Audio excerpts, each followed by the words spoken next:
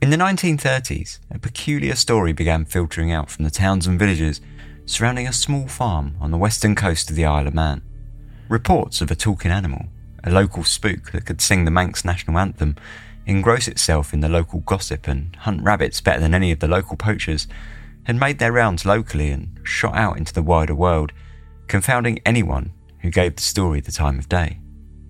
If only those interested in the affair had been as smart as the spook itself, who had cheerfully told the owner of the farm one evening, "If you knew what I know, you'd know a hell of a lot." This is Dark Histories, where the facts are worse than fiction. Hello and welcome to Dark Histories, Season 7, Episode 23. And today, well, this has been a long time coming for this episode. We're going to be talking about Jeff, the talking mongoose. It's going to be a two-part episode because there is just so much of Jeff. You might have noticed already this episode is coming out a week later than it normally would have. It was due out last week. But it proved to be a little bit challenging tracking down a few sources.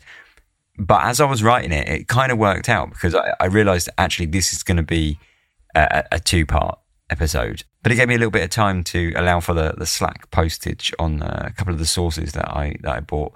So, it kind of all worked out. The good news also is, although it's a two-part episode, it's not going to be another 2 weeks for part two. I'm going to still release that as scheduled next Sunday because basically, as I was waiting for some sources to arrive, I just carried on writing on what I could. So, yeah, I've basically made a two-part episode in 3 weeks, which is great. So, yeah, with all that said, well, let's get into the Dalby Spook, Jeff the Talking Mongoose. Situated in the Irish Sea, practically equidistant from the northeast coast of England, Scotland and Ireland, the Isle of Man is a relatively small island, 33 miles long and 13 miles wide, housing a population of around 80,000 people. Ancient settlers made their homes on the island during the Mesolithic age, whilst modern settlers, who would go on to develop the Manx language, made their way to the Isle in the form of Irish missionaries during the middle of the 5th century. Since then, the island has seen a history of invasion and occupation by forces from across the British Isles and further afield, including the Anglo-Saxons, the Scottish, the Vikings and the English, which all led to a diverse local culture, heavily influenced by its Celtic and Norse beginnings, though it's been heavily anglicised since the boom of the tourist industry in the 19th century. Dotted throughout with historical sites, Manx folklore runs rich through the country, with myths and legends of fairies, black dogs, giants, goblins and ghosts.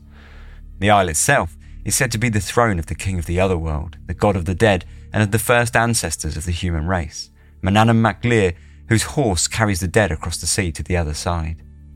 The first ruler of the isle, it is Manannán mac Lir, from whom the isle takes its name. As king, one story tells of a time he turned away an impending Viking invasion by creating a magic illusion that multiplied a single soldier to appear as 1,000, lining the battlements of their stone fort.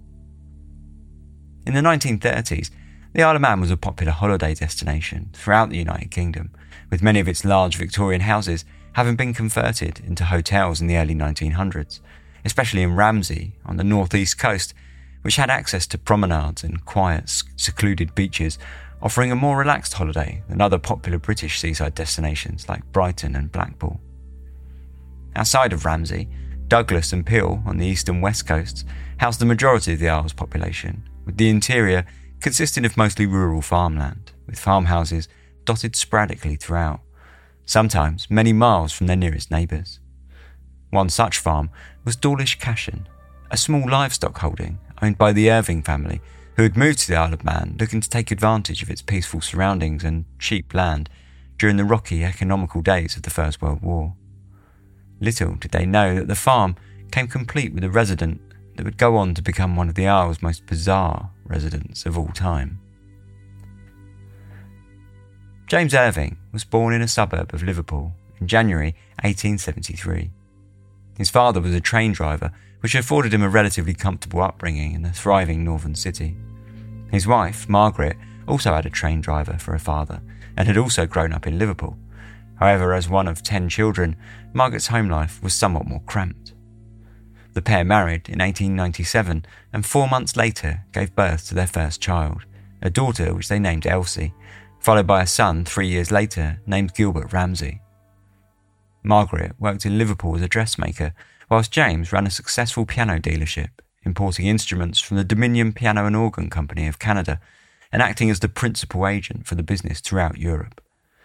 It was an interesting enough position for James, who enjoyed the travel that the job offered, and gave him a chance to indulge in his interest in languages, whilst also supplying the Irving family with a very comfortable income.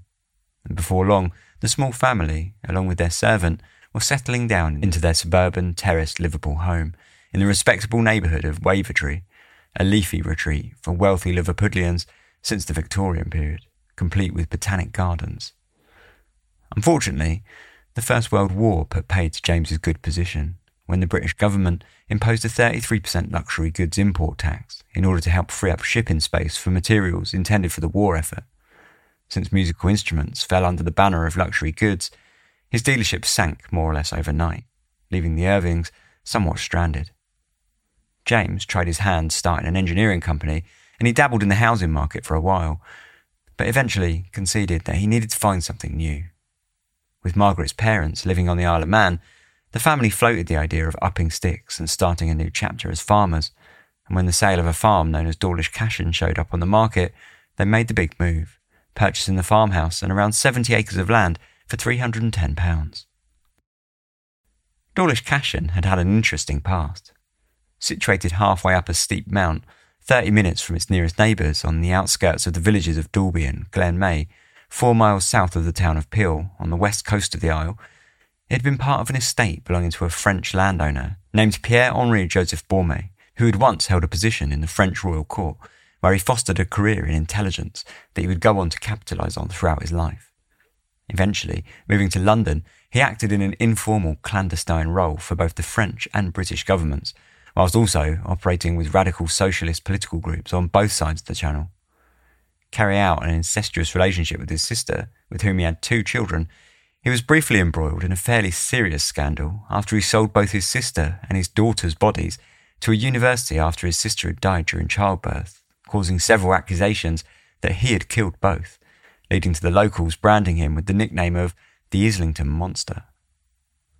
Fascinated with the Isle of Man, Pierre-Henri began purchasing land in the late 1850s and moved full-time to the Isle in the 1860s, where his eccentricities, including the habit of only ever eating peas, which he kept in his pockets, gained him something of a reputation, and another slightly less accusing nickname of the Frenchman.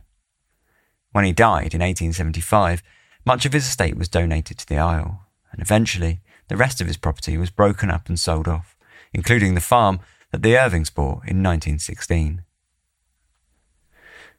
When James, Margaret and their son Gilbert arrived at Dawlish Cashen, they found a farmhouse that was in dire need of renovation, and so, for the first few months on the Isle, the Irvings rented a nearby cottage whilst the farmhouse was brought back to a hospitable status.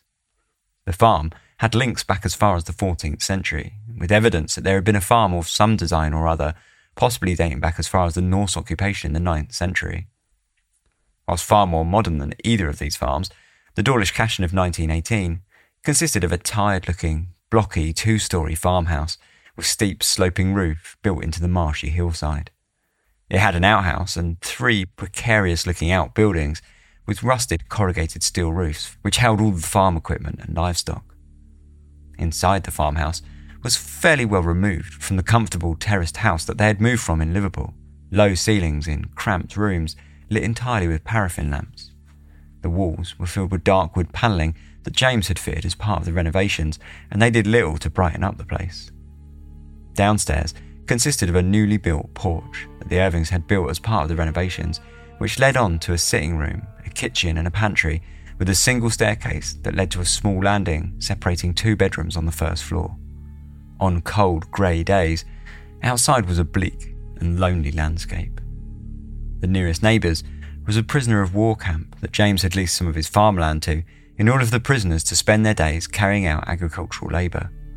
But this was at least a mile away, and the only other approach to the farmhouse was a rocky, uneven pathway carved out of the side of the steeply sloped mount that the farm was built upon. The view from the farm overlooked several miles of descending marshy fields that gave way to the sea on the horizon. It wasn't long after their arrival that strange happenings began on the farm. 2 builders that James had employed from Peel had intended to stay at the farmhouse whilst they got on building the porch and covering the exterior of the house in grey concrete in order to quite literally cover over the cracks.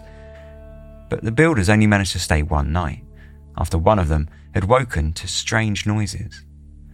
The pair chose to carry out the rest of the job, commuting from the nearby village, after they both decided that there was something uncanny about the place. In reality, the noises were probably the wind rattling through the old place and the unease stoked by several rumours that had circulated around the farm for decades. It had been said that a pair of labourers on the farm had at one time dug up an old urn amongst some hedgerows that when they opened it, found it to contain ashes. Shocked at the find, they reburied the urn, hoping to put the whole thing behind them, but sometime later, when another man was out hunting rabbits nearby the farm, he chased what he thought was a rabbit running into some hedgerows, exactly where the labourers had found the urn. Instead of finding a rabbit, when he tried to get amongst the overgrowth, he felt himself being pushed back by an unseen force that unsettled him so much that he ran off without looking back.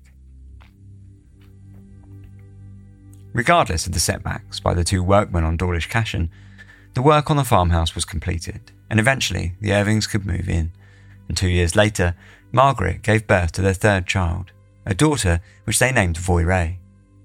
Voiré grew up involved in the farm life, herding sheep and taking care of the goats, duck and geese. Elsie had remained in Liverpool with her husband when the Irvings had left for the Isle, and now Gilbert was also looking to move back to England, tired of this rural farming life.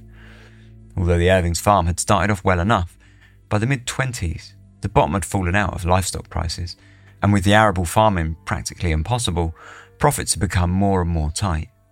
So the news that Gilbert was moving away from the farm only exacerbated matters, and when he finally left in 1928, James was forced into the choice of cutting back the farming or finding the money to pay for his costly replacement using local labour instead, which was more or less an impossible proposition given that the family were living off a miserly 15 shillings a week.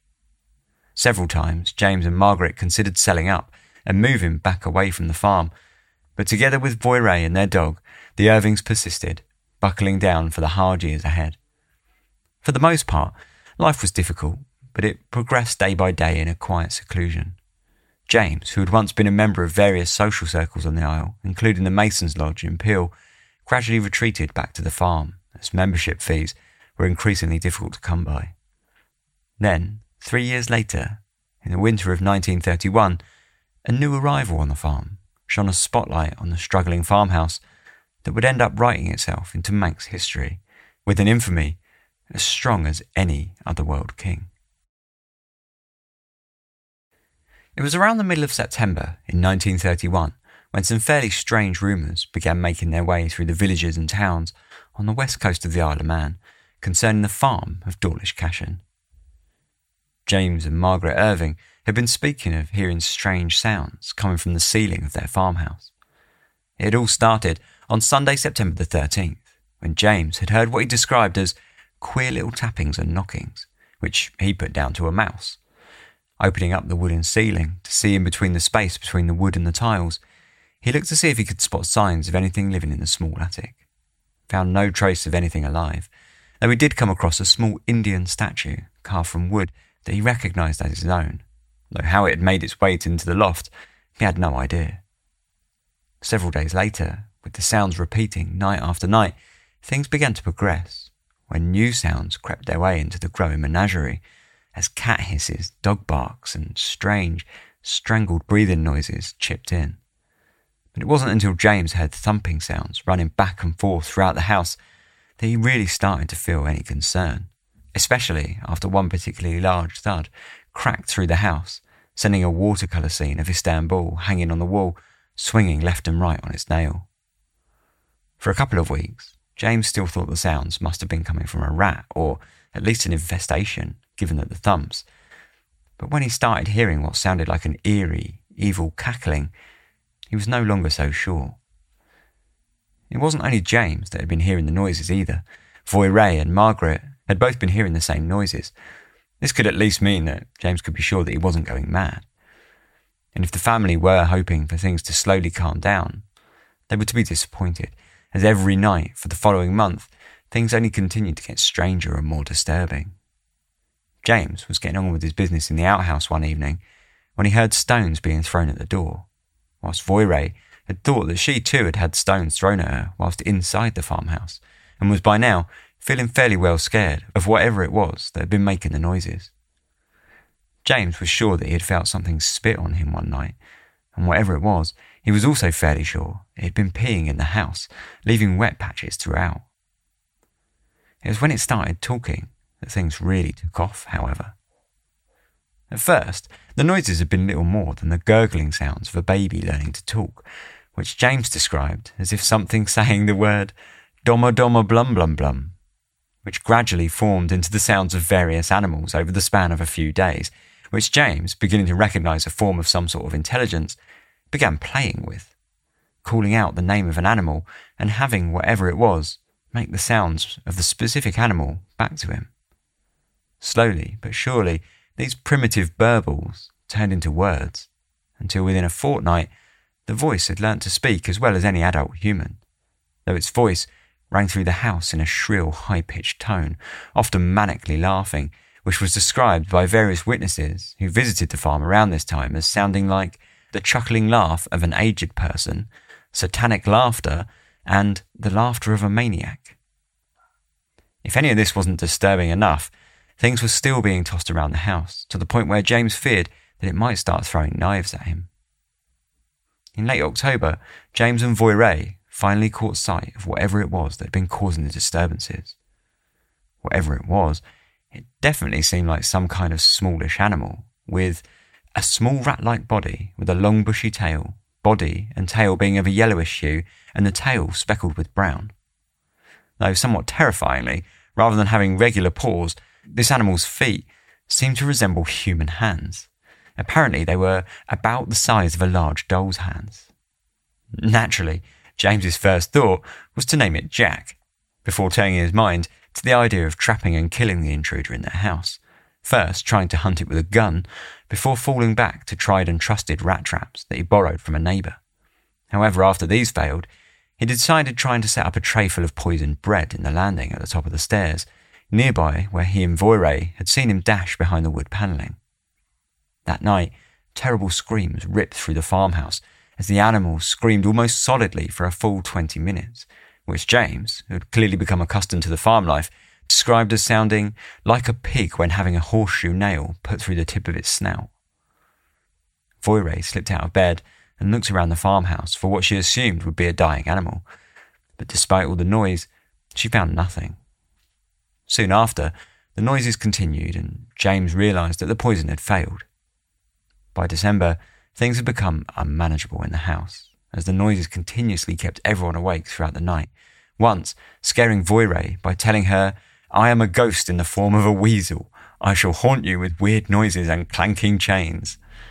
This frightened her to the point where she requested James and Margaret move her bed into the bedroom so that they could all sleep together. Whilst they dismantled her bed in order to move it across the hallway, Jack continued to terrify Voiré by shouting, "I'll follow her wherever you move her." That night, they barricaded the door with boxes, hoping to stop any intrusion, and hoping that they might be able to find some peace and quiet. But instead, it seemed to simply provoke their unwanted guest, as the door pushed in, bulging at the seams, as though some terrific force were thrusting against it. With the noisy, unusually talkative animal not seemingly going away anytime soon, and sure by now that whatever the animal was, it was most likely trying to push them out of the farm, James decided to pursue a new tact. Instead of trying to eliminate Jack, he would instead try and make friends with him. Rather than leaving poison out, he instead started leaving small bits of untainted food in any of the nooks and crannies that he had not filled in when he had been trying to keep him out in the first place. In the mornings, the food would be gone, and he soon noted that food was going missing from the kitchen overnight too. Testing out the animal's palate, it seemed he enjoyed eating more or less anything that James could test him with, taking bites of chocolate, banana and bacon. The only things he seemed to turn his nose up at were bread and milk, perhaps tainted by the earlier attempts of poison. As James had hoped, it soon seemed like his efforts to befriend Jack were working, as the family would wake up to find piles of rabbits stacked up on the wall in the yard outside the farm, apparently left by Jack in return for the food. Then, in early January 1932, Jack decided to begin opening up to James. First and foremost, Jack set the Irvings straight on his name. He didn't like Jack, he said. Instead, he asked to be called Jeff, though he seemed to struggle somewhat with the spelling, as he explained that it was spelled G-E-F. By now, Jeff's story had been circulating pretty freely around the western coast of the Isle of Man. James had not been particularly shy about talking to people about the mystery animal visiting his farmhouse, and as such, it gained both a reputation and a new nickname. Known by those outside of Dawlish Cashen as the Dalby Spook, the various goings-on up at the farm had spread first to the nearby villages of Dalby and Glenmay, and then on to the town of Peel, before somehow managing to find its way across the water, all the way to a journalist in England who heard the rumours and thought that they would surely be worth checking out. Before long, the reporter was making his way up to Dawlish Cashen in order to research his piece on the mystery that he would publish in the Daily Dispatch. The mysterious man-weasel of Dawlish Cashen has spoken to me today. Investigation of the most remarkable animal story that has ever been given publicity, a story which is finding credence all over the island, leaves me in an incredible state of perplexity. Had I heard a weasel speak? I do not know, but I do know that I had heard today a voice which I should never have imagined could have issued from a human throat.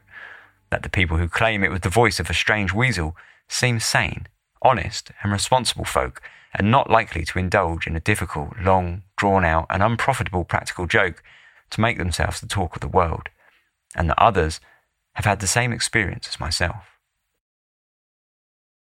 During his stay, James went on to tell the reporter that he had managed to teach Jack how to talk, even including a few words in French, German, Spanish, Yiddish, Flemish and Hebrew. As he said it himself, he had a smattering of languages that he'd picked up from his business. It speaks quite intelligently and holds conversations with us about happenings in the district. The other day, I asked it, "Who taught you to speak?" It said, "You taught me." It never uses a word which it could not have picked up either from us or from people around the district. It told me that there was a new postman in the postman's hut 1.5 miles away, and I discovered that this was correct. Unfortunately, Jeff had kept quiet the entire time that the reporter had been in the farmhouse questioning the Irvings. But as he had made to leave, James called him back, telling him that Jeff had just started up, making weird noises, which James said was the animal imitating a threshing mill. The reporter gave his full witness account as part of the article. At first, I could not make out individual words, and I edged my way slightly into the porch. In a mirror on the other side of the sitting room, I could see the reflection of the little girl sitting motionless at the table. Mrs. Irving, in another room, was unseen to me. Mrs. Irving said, "The gentleman has gone now." A voice replied in an eerie shriek, "He has not." Mrs. Irving said, "He has." The voice replied, "I can hear him whispering." I was actually whispering to Mr. Irving when the voice went on, "I do not talk for these people. They are all liars." Then, silence. Then it said, "I can see the shadow."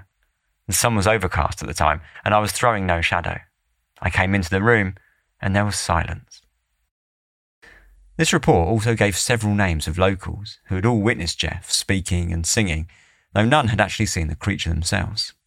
Amazingly, whether he was telling the truth or simply trying to maintain an air of credibility, or maybe he was simply trying to rescue his reputation from the grips of the sections of the local community that believed the family to be a gang of witches, James insisted to the unnamed dispatch reporter that he was quite sure that there was nothing supernatural going on in the farmhouse. Jeff was simply a flesh and blood talking animal, apparently. Given his own theory as to what was going on, James continued that he believed Jeff was a cross between either a weasel or a stoat and a ferret, and that it had an unusual throat formation and the heightened intelligence due to the crossing of the strains. Though how he thought this sounded any less insane than simply calling it the Dalby Spook is really beyond comprehension. Addressing some of the criticism and theories that Voyray had been a talented ventriloquist that had been bandied around by some of the locals and that had recently been published in another paper, James simply stated, "If she can do it so well, we could make our fortunes on the stage. It is ridiculous." With the publication of the report, the cat, or man-weasel, was truly out of the bag, and before long, Jeff's story was being printed around the world, as newspapers as far away as Australia picked up the story and reprinted it in all its bizarre glory. The local Isle of Man papers also published a handful of articles throughout February on the Dalby Spook, which was quickly working its way into Manx occult legend, and the farmhouse, usually so serene in its isolation, was becoming the place to be for many Manx sightseers hoping to catch a glimpse or hear a few words from the infamous spook. The Irvings were receiving so many daily visitors that James was eventually forced to publish a small personal advert in the local paper requesting that visitors were by invite only. The situation was not at all helped by papers like the Peel City Guardian and Chronicle, who published stunningly sensational articles describing the farmhouse as a lair and the spook as having the body of a weasel or a cat and a pig's head with great glowing eyes, hissing breath and a high-pitched voice. Amongst all this rumour-mongering and sensation that filled the press throughout the month of February, it was a local man named W.A. Tier that wrote a letter published in the Isle of Man Weekly Times that would make the first breakthrough into discovering exactly what the spook might actually have been, when he wrote a letter in suggesting that Jeff may have been the descendant of a flock of mongooses that had been brought to the island 20 years previous, imported by a farmer hoping to use them to control the rat and rabbit populations a few miles south of Dawlish Cashen.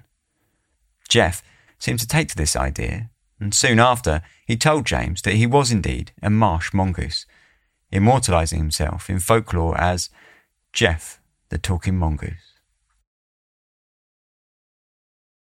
With the story of Jeff making its way across the world, it wasn't too long before those with such interests became aware of such an unusual story. On the 12th of February, Miss Florence Milburn, a resident of Peel, sent a letter to Harry Price, by now a well-known psychical researcher with a long history of work within the Society for Psychical Research, especially in the area of spiritual mediumship, where he debunked several professional mediums. After plenty of disputes over his practice of paying mediums in order to test them, Price had founded his own rival research laboratory in Kensington, London, in order to continue his work without the conflict.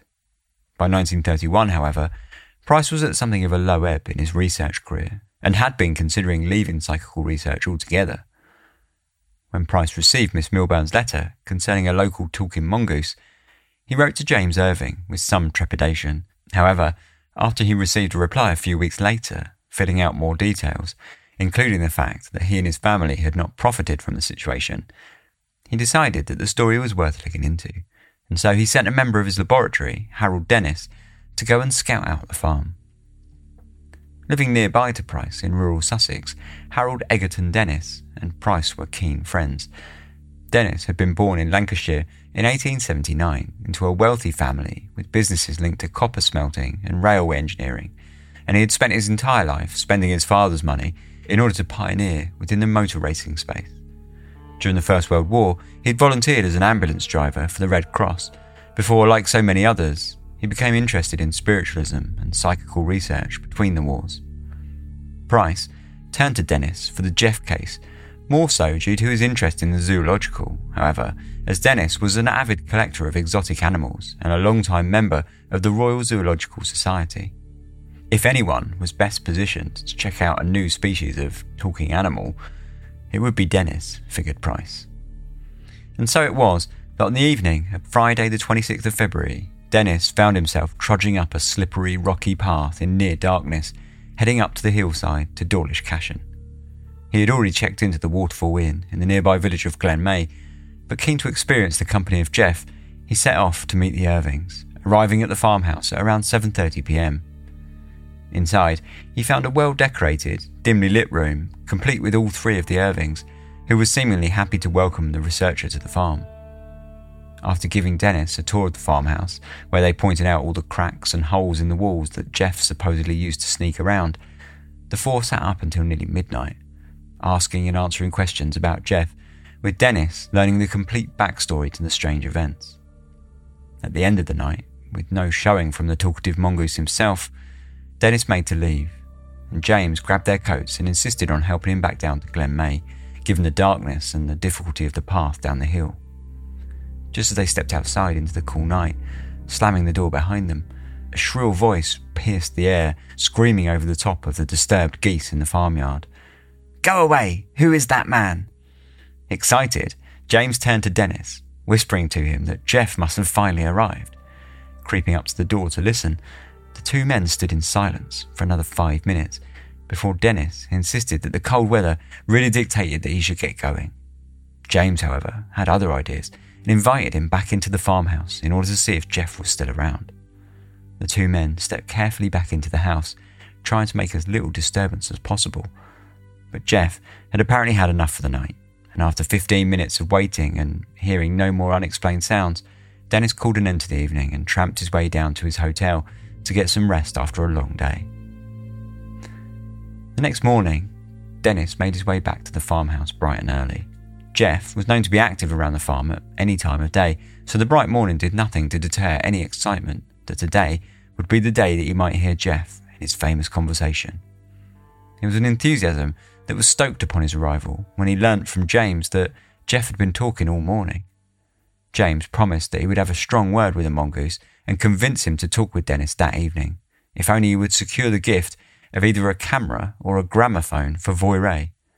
He would also have to shout out to Jeff, explaining that he believed in the Mongoose's presence, since Jeff had apparently told James that he did not like Dennis at all due to his sceptical beliefs.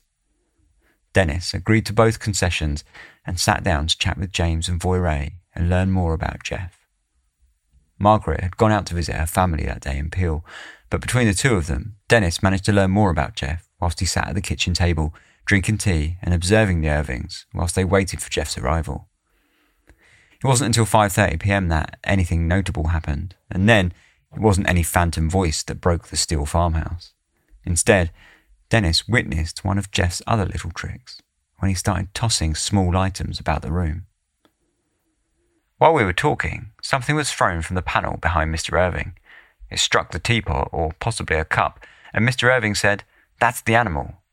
We examined the cloth and found a large packing case needle, which I picked up and gently threw at the teapot, when exactly the same noise was again made, Mr. Irving saying that it constantly threw things at the family. At 6:15 p.m, we heard plates and similar things being moved in the small scullery. No one was there. A little later, again the same noise, and again no one there, but we found a little stream of water running from a small hole in the wall, which Mr. Irving said was the animal performing its natural functions. I saw no signs of rats or mice, but Mr. Irving said that there were plenty of weasels about. Margaret returned from Peel shortly after, and feeling frustrated that Jeff had not yet opened his mouth to chat to their visitor, James asked his wife to go upstairs and try and stir Jeff into talking, hoping that they could maybe kickstart him by giving him the security of a quiet room with only members of the family present, and then coax him down shortly after. Taking Voiré with her, the two women made their way up to the bedroom directly above the kitchen, and within minutes a shrill scream rang out through the small house, followed by Mrs. Irving's voice calling out to Jeff, "No, come on and talk." Mrs. Irving's words seemed to have the desired effect, as Jeff launched into a long period of quiet chatter which lasted almost 15 minutes, before Dennis decided to take matters into his own hands, shouting out into the room that he believed in the Mongoose and asked him to come down and talk to him. Jeff immediately let his thoughts be known to the researcher, replying in a clear, high-pitched voice, "No, I don't mean to stay long, as I don't like you." Not willing to just accept no for an answer, Dennis decided to have a go at creeping up the staircase in order to see into the bedroom above, hoping to catch a glimpse of Jeff.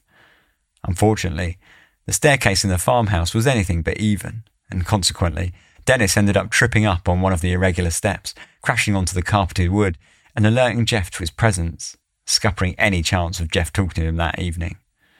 Dennis stayed until midnight once again, but the voice never returned, and so he made a rather disappointed journey back down to the Waterfall Inn. This second visit was also the end of Dennis's short trip to the farm, and the next day he made his way back to London with a full report for Price.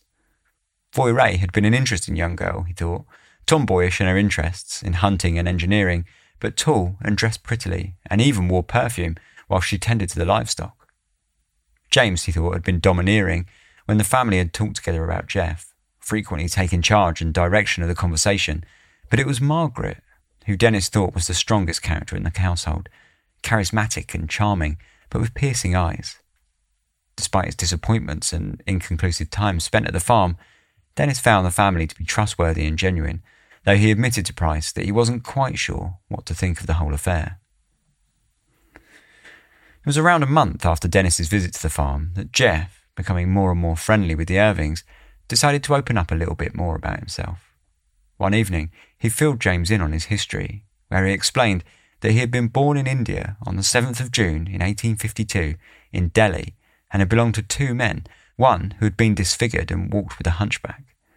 He told James that he had been shot and killed in India before he made his way across land and sea to wind up on Dawlish Cashen around 20 years prior, though details of his exact journey were kept to himself, aside from saying that a man named Holland had brought him through Egypt, where he had seen the Sphinx rising out of the sand.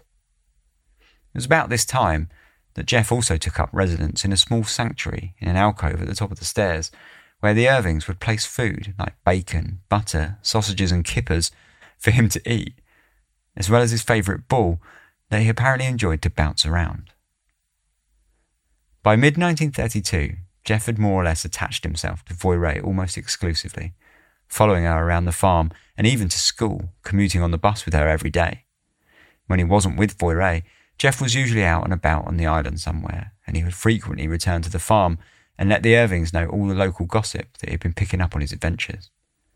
Jeff was, by now, a fairly friendly presence around the farm, and he had long since dropped the threats that he had introduced himself to the family with. However, one event did show that Jeff could turn nasty if he was so inclined. One of the neighbouring farmers had been talking about Jeff in the nearby village, insinuating fairly heavily that Voirrey had been helping the Dalby spook rumours. When Jeff heard of this, he left the farm and headed out towards the neighbours, who woke the next morning to find all of their poultry had been killed overnight. Generally speaking, though, Jeff's trips around the island were peaceful enough, and his time on the farm was mostly spent hunting rabbits, killing rats in the outbuildings, and playing hide-and-seek with Voirrey, which, given his propensity to remain unseen, one can only imagine that this was a game that he was unnaturally skilled at.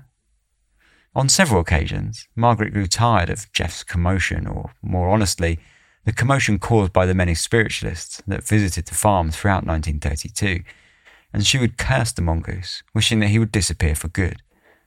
Jeff didn't think much of this attitude, and he would reply, "Nuts on you," a term that was beginning to be used more frequently towards anyone that he didn't like. By now, James was slowly beginning to soften on his opinion of Jeff too. Perhaps it was the constant conversations back and forth with an invisible entity, but finally he was beginning to believe that Jeff might just be something a little supernatural. Since the spring of 1932, he'd been keeping a meticulous diary of Jeff's doings around the house, frequently sending snippets in his communications with Harry Price, and though he still believed Jeff to have the flesh and blood body of an animal, he was now considering him to have the mind of something far more human.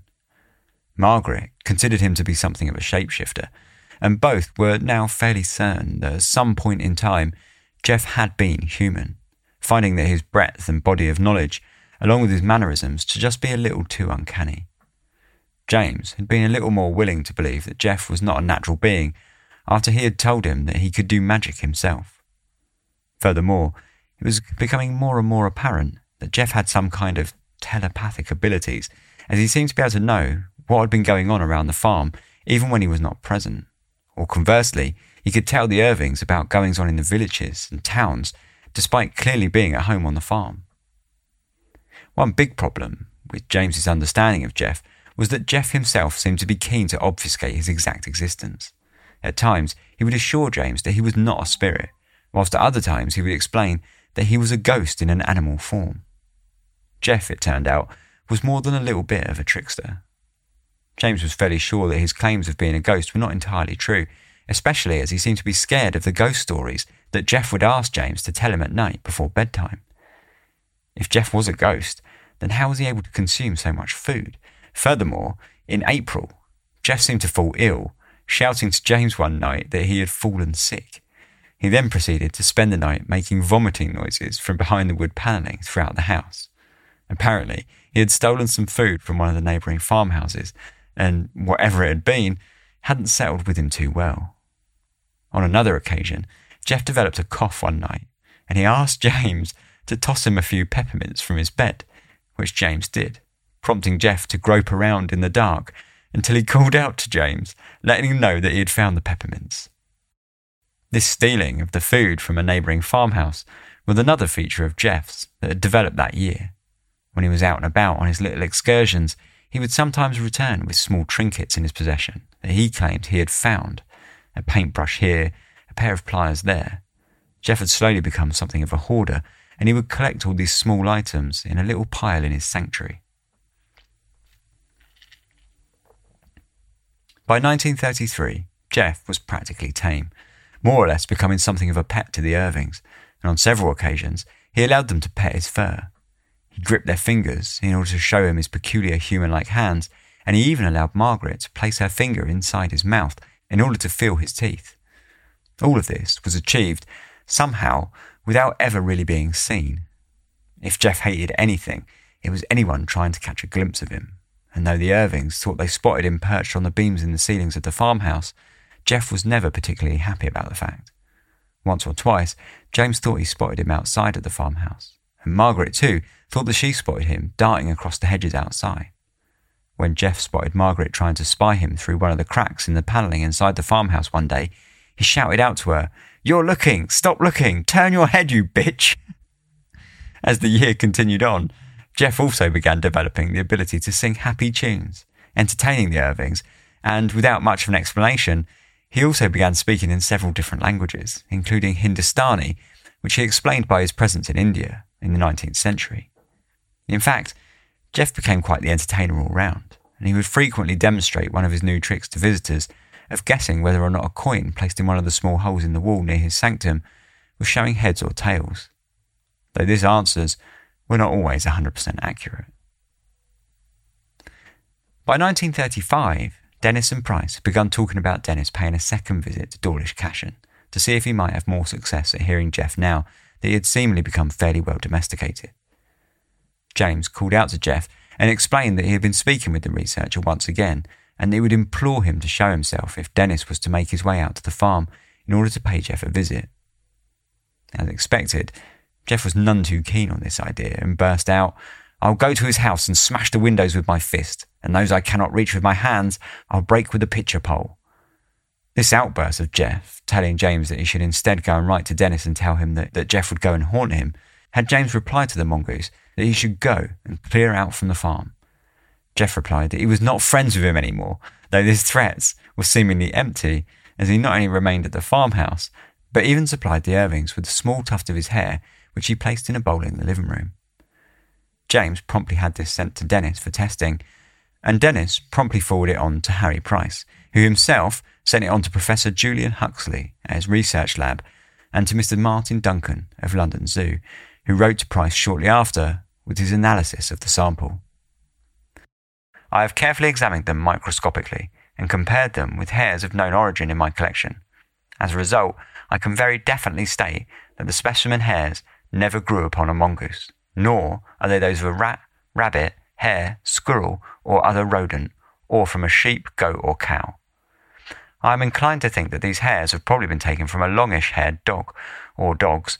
The sample contains hairs of two different thicknesses, though this may only represent upper and undercoat.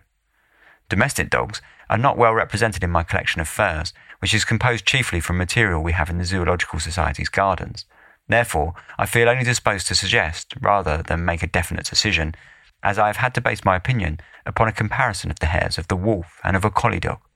I did find, however, that both of these, in the shape and pattern of the cuticular scales and the medulla of your specimens, sufficiently close to make me think that very probably yours are of canine origin.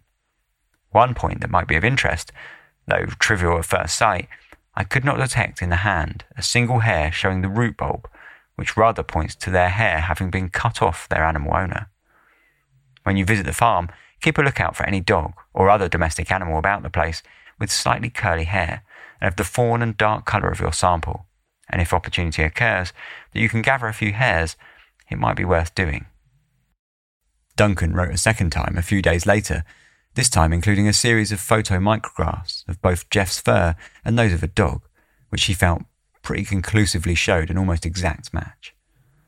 Whilst all of this was happening, Price was busy trying to secure a second form of proof of Jeff by asking James to try and photograph the animal for him. Voiré took the duties, close as she was with Jeff, and also the most technologically minded of the family. Several times, James made a deal with Jeff to show up and pose for a picture, but on all occasions, Jeff stood them up, only returning later that day when he was hungry, asking for biscuits. Eventually, James and Jeff struck up a deal that he would sit for a portrait on the coming Sunday. However, rather than sitting still, Jeff instead chose to bolt across the frame of the camera, and though Voiré pressed the shutter, the speed of Jeff was too quick, and he failed to appear in the photo when it was developed. Dennis finally made his second visit up to the farm on the 20th of May 1935, over 3 years after his first. Once again, he chose to stay at the Waterfall Inn in Glen May, where he checked in before making his way up to Dawlish Cashen, arriving around 7 p.m, where Margaret greeted him with their typical hospitality, inviting him in and making him welcome by serving tea. Quickly, the conversation turned to Jeff, and soon after, Voiré left the house in order to tend some poultry in one of the outhouses. While she was in the yard, around 100 yards from the farmhouse, Jeff let out an incoherent scream of noise. Shortly after, Voiré returned and told Dennis that Jeff was prepared to exhibit his notorious coin trick for the researcher, and so James took him out to the porch, where he explained the trick to Dennis and had him place a penny on one of the ledges by the window. Whilst he did so, all three of the Irvings returned to the living room before, satisfied that the coin had been placed in complete secrecy, Dennis returned there himself in order to await Jeff's arrival. The details are not clear on how or when Jeff did finally arrive on the scene, but the result was simply that Jeff called the coin incorrectly. Dennis flipped the coin once more, and this time, Jeff called the coin correctly. It was a fairly lacklustre performance, all told, but for the first time, all three of the Irvings had been in the room with Dennis whilst the Mongoose had been talking out loud, so that had given the researcher at least something to think about on his way back down to the village later that evening. The next day, Dennis and James had planned to spend much more time up at the farmhouse, and so, after sharing a drink over lunch at the Waterfall Inn, they took a walk along the beach before making their way up to the farm. Curiously, upon their arrival, Margaret told Dennis that Jeff had already been with them that day and had watched the two men walk along the beach. She even managed to repeat some of their conversation that had passed between the two, as well as telling Dennis of how Jeff had seen him pick a flower from the side of the path that he adorned in his buttonhole.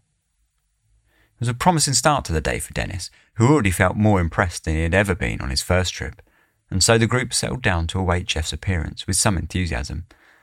But it wasn't until Voiré had left to go out into the yard and feed the chickens that any voice came.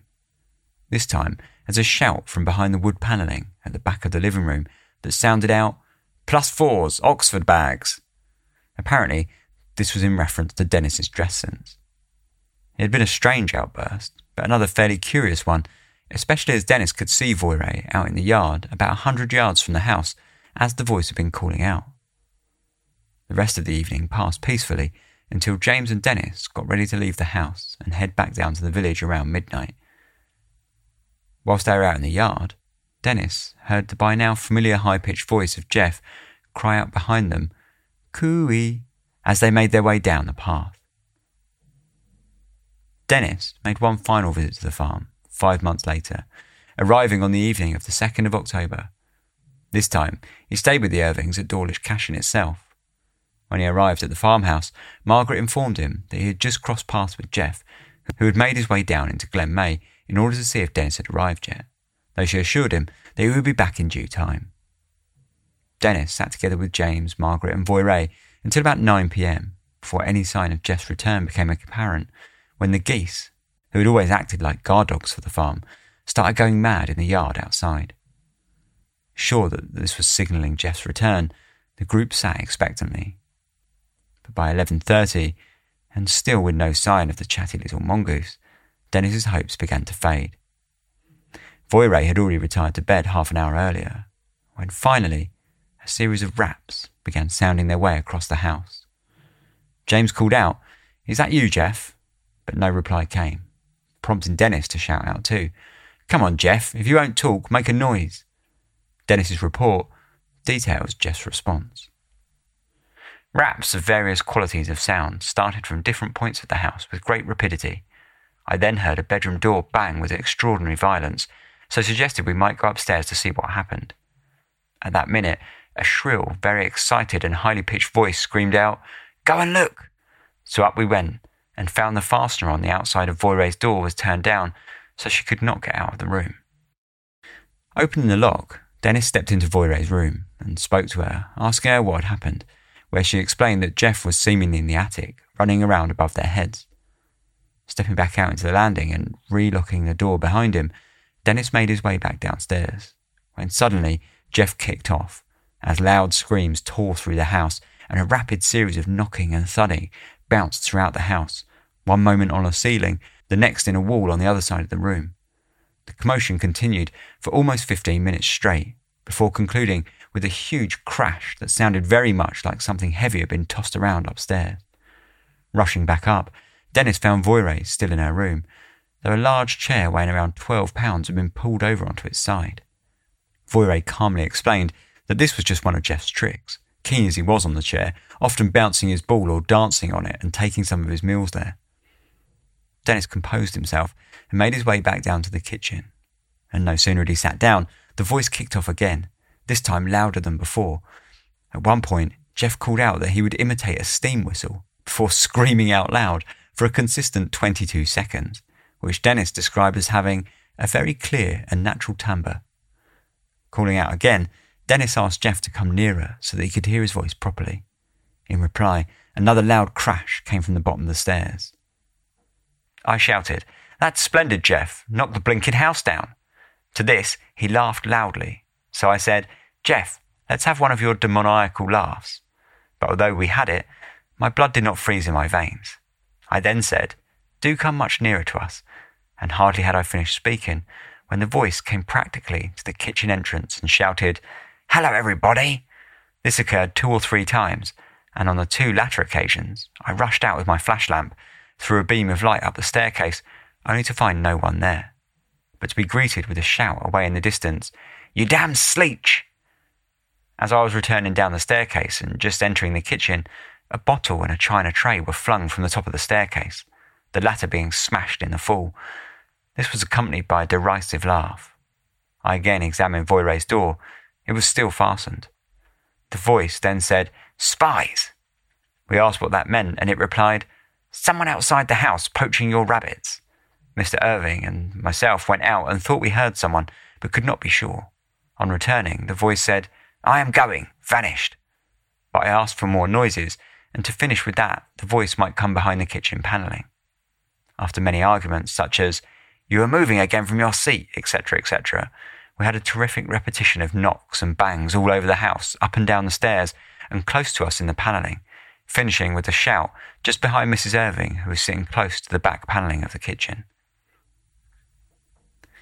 It had been an evening of quite a bit of chaos, and Jeff was not finished. Aware that Dennis was staying in the farmhouse, he threatened the researcher, saying, "I mean to throw a brick at you tonight when you are asleep." With this unnerving outburst, Jeff then said that he would throw pebbles right now, and as he finished talking, small cracks were heard on the pane of the glass, as small stones flicked up against it. By now it was 3 a.m, and both James and Margaret were beginning to look and feel quite at the end of their tether with everything that had gone on that evening. Margaret yelled at Jeff to stop, saying that she was concerned for the windows, and for once, Jeff proved obedient, and the house fell into silence. Dennis managed 3 hours sleep that night, before he was woken at 7 a.m. by a shrill voice screaming out to him, "Get up, Dennis!" It had been a long and eventful night at Dawlish Cashin, and before Dennis left later that day, he handed over a gift of a selection of cream cakes for Jeff, and thanked the family for their hospitality. Upon his return to London, he forwarded Harry Price's report. Still unsure of what to make of everything, Price, who had finally decided the time was ripe to visit the farm for himself just a month prior to Dennis's 3rd visit, was quite surprised at reading of all the activity that Dennis had witnessed. His own trip had been quite different, and his visit, along with the reports from Dennis, had not done much to help either man in getting to the bottom of the case of the ever mysterious talking mongoose.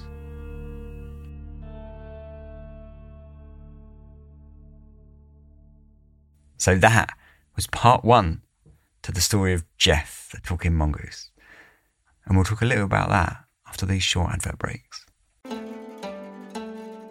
Forbidden history, grisly ghosts, monstrous cryptids, and harrowing folklore dominate Japan's history and culture. Mysterious Japan is a bi-weekly podcast presenting these spine-chilling horror stories, urban legends, and unbelievable histories in a campfire story format. Many of these tales have never been presented in English before. Our journey takes place where dark history and supernatural folklore collide. Mysterious Japan is produced, written and translated by recognized Japan expert Dr. Heath Avey. Season 1 relates the unbelievable legends and ghost stories from the so-called suicide forest. Listen to Mysterious Japan for free on Spotify, iHeartRadio, or wherever you listen to podcasts. Learn more at our website at themysteriousjapan.com and be transported by unbelievable stories where the lines between reality and folklore become blurred in the shadowlands of Japan.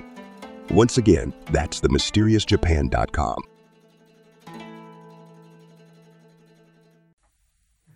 Welcome back. So I will keep this brief because I want to save my main thoughts on this whole affair for the end of next week's episode. But for now, I'll say that, this was such a long time coming, this episode. You know, Jeff is such a staple in sort of fringe history and Forteana that, it's a story that I love. It sums up everything that I love about this kind of thing, that the whole idea that, is it a talking mongoose or just a ghost or a spirit, and all these kind of possibilities, and the fact that it's all so absolutely ridiculous, really, and yet you just want it to be real, and it's just fun to read, and it's just, there's so much to love about this.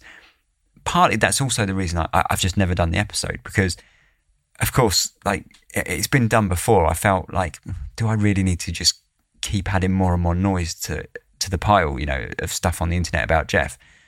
Probably not. So I just didn't really feel like doing it. But then I saw that a new film had been released all about Jeff, and that I saw it had Simon Pegg in it. And I was like, well, you know what? If this is good enough for Simon Pegg, it's definitely good enough for Dark History. So let's get into it. So anyway, I watched that film as part of the research for this. I mean, not serious research, but I wanted to watch the film really just to see how they approach the story, and because it was Simon Pegg and a film about talking mongoose, which I would have watched regardless. Well, this isn't a film review podcast, but it's really bad. It's really, really bad. Somehow, unbelievably, they've managed to make the tale of Jeff utterly boring. And to make matters worse, it's filmed in this really like quirky, almost Wes Anderson with sort of like sort of oversaturated and quite carefully chosen colour palettes. It's not quite Wes Anderson, but it's along those sort of lines, those quirky indie films. And that sort of generally lends to lead itself to that air of like fairy tale and whimsy and usually humour as well. And then you've got Simon Pegg, who's very funny himself. But the film isn't actually funny. There isn't a single funny line in it. It's completely played completely straight. At times, it's factually so accurate that it's almost a documentary, and it's almost quoting like word for word from sort of certain sources that I read whilst obviously doing the research. But at other times, completely plays fast and loose with the story and just makes up like piles of nonsense. So I guess what I'm trying to say is, don't waste your time. Watch it if you really love Jeff. Watch it if you really love Simon Pegg. Watch it if you really love Minnie Driver, because, Minnie Driver, Simon Pegg, they're both brilliant actors. I love them both. Watch it if you're kind of like me and you think, that's 2 hours, that surely can't be bad. But don't expect too much. Anyway, so this isn't really a film podcast. So anyway, if you would like to contact me, you can do so. contact@darkhistories.com is the email address. And then any social media that I'm on, which is pretty much all of them, search Dark Histories, you'll find it. Otherwise, you can go on the website, darkhistories.com, and you can find all the ways that you can get in touch with me, including like Discord, all the social media, and of course, all the ways you can support. If you would like to do that, would be, greatly received, because, I do actually like this is a good example of this episode. I do actually like pay for sources and things like that. Like this, I bought several old newspapers and magazines, as well as I paid for a couple of digitization of records and stuff. So, your support is always greatly received. Anyway, enough about that. Thank you very much for listening. Yeah, as I said, next week will only be 1 week between this and part 2. We're going to be dealing with Price's own visit to the farm, Nandor Fodor's visit to the farm, crazy court cases that have judges considering whether it's mongooses or mongoose, which turns out it's mongooses, by the way. So that's all coming up next week. So until then, thank you very much for listening. I hope you enjoyed this first part. Like I said, I don't really like doing 2-part episodes because I don't like leaving people hanging, but this is the way this has sort of worked out, with at least it's only 1 week between this part and part 2.